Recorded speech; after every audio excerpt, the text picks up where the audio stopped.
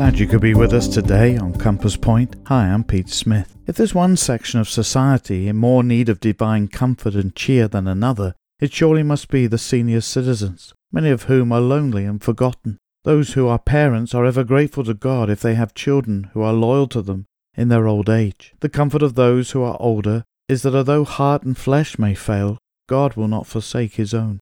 He will carry them in his everlasting arms until he determines the day of their entrance into his presence. God has promised to supply our every need, to comfort us with his love, and to relieve us with his mercy. Isaiah 46 verse 4 is precious. Even to your old age and grey hairs, I am he who will sustain you. I have made you, and I will carry you. God bless. Join us again soon at Compass Point.